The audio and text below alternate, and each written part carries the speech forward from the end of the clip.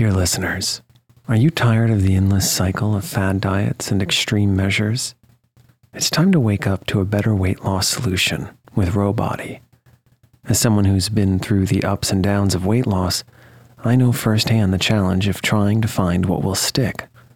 That's why if I qualified for Rowbody today, I'd jump at the chance for a scientifically backed program that supports long-term success.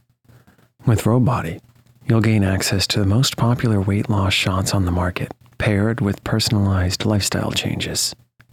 Over 200,000 people have already chosen Row to help them lose weight. Say goodbye to the roller coaster of weight loss dreams and hello to sustainable, real results with Rowbody. Go to row.co/snoozecast. Sign up today and you'll pay just $99 for your first month and $145 a month after that. Medication costs are separate. That's ro.co/snoozecast.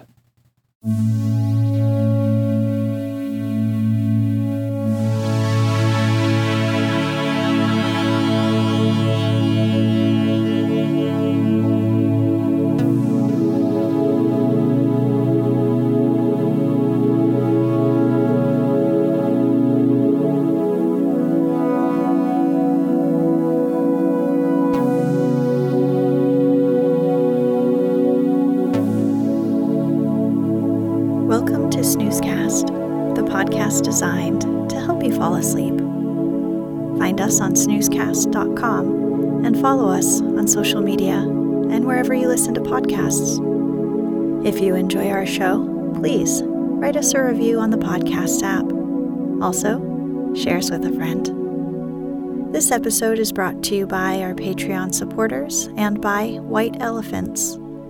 We're blessed to receive so many listener requests for particular stories.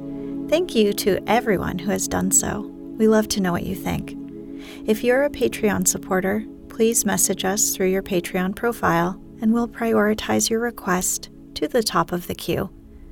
Tonight, we'll read a story called Fortunatus.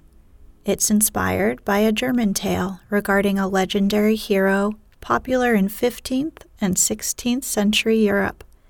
Fortunatus is a tale which marks the passing of the feudal world into the more modern, globalized, capitalist world.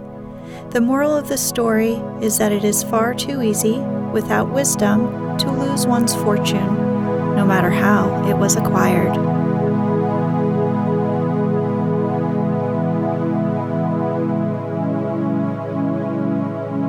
Let's get cozy. Close your eyes.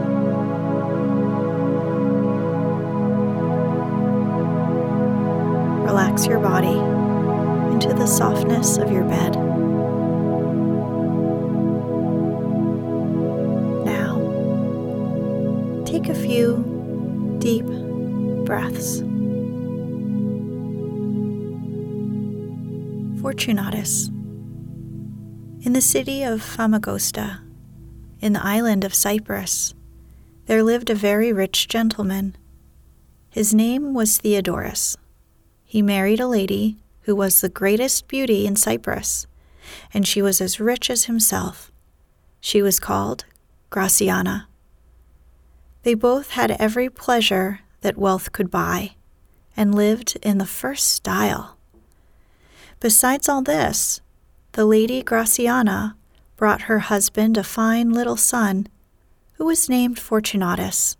So one would think nothing could have kept Theodorus from being the most happy person in the world. But this was not long the case, for when he had enjoyed all these pleasures for some time, he grew tired of them and began to keep company with young noblemen of the court, with whom he sat up all night drinking and playing cards, so that in a few years he spent all his fortune. He was now very sorry for what he had done, but it was too late, and there was nothing he could do but to work at some trade to support his wife and child. For all this, the Lady Graciana never found fault with him, but still loved her husband the same as before, saying, Dear Theodorus, to be sure, I do not know how to work at any trade, but if I cannot help you in earning money, I will help you to save it. So Theodorus set to work, and though the Lady Graciana had always been used only to ring her bell for everything that she wanted, she now scoured the kettles and washed the clothes with her hands.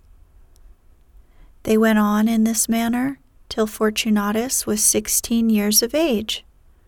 When that time came, one day, as they were all sitting at dinner, Theodorus fixed his eyes on his son and sighed deeply. "What is the matter with you, father?" said Fortunatus.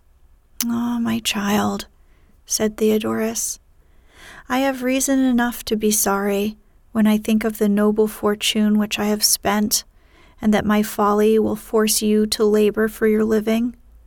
"Father," replied Fortunatus, "do not grieve about it.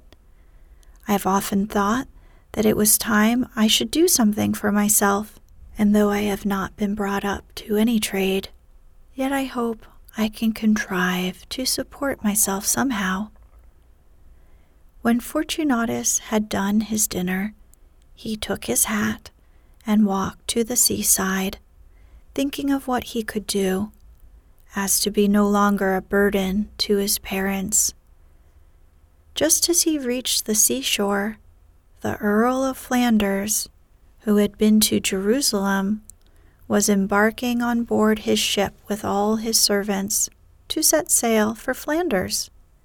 Fortunatus now thought he would offer himself to be the Earl's page. When the Earl saw that he was a smart-looking lad, and heard the quick replies which he made to his questions, he took him into his service. So at once they all went on board.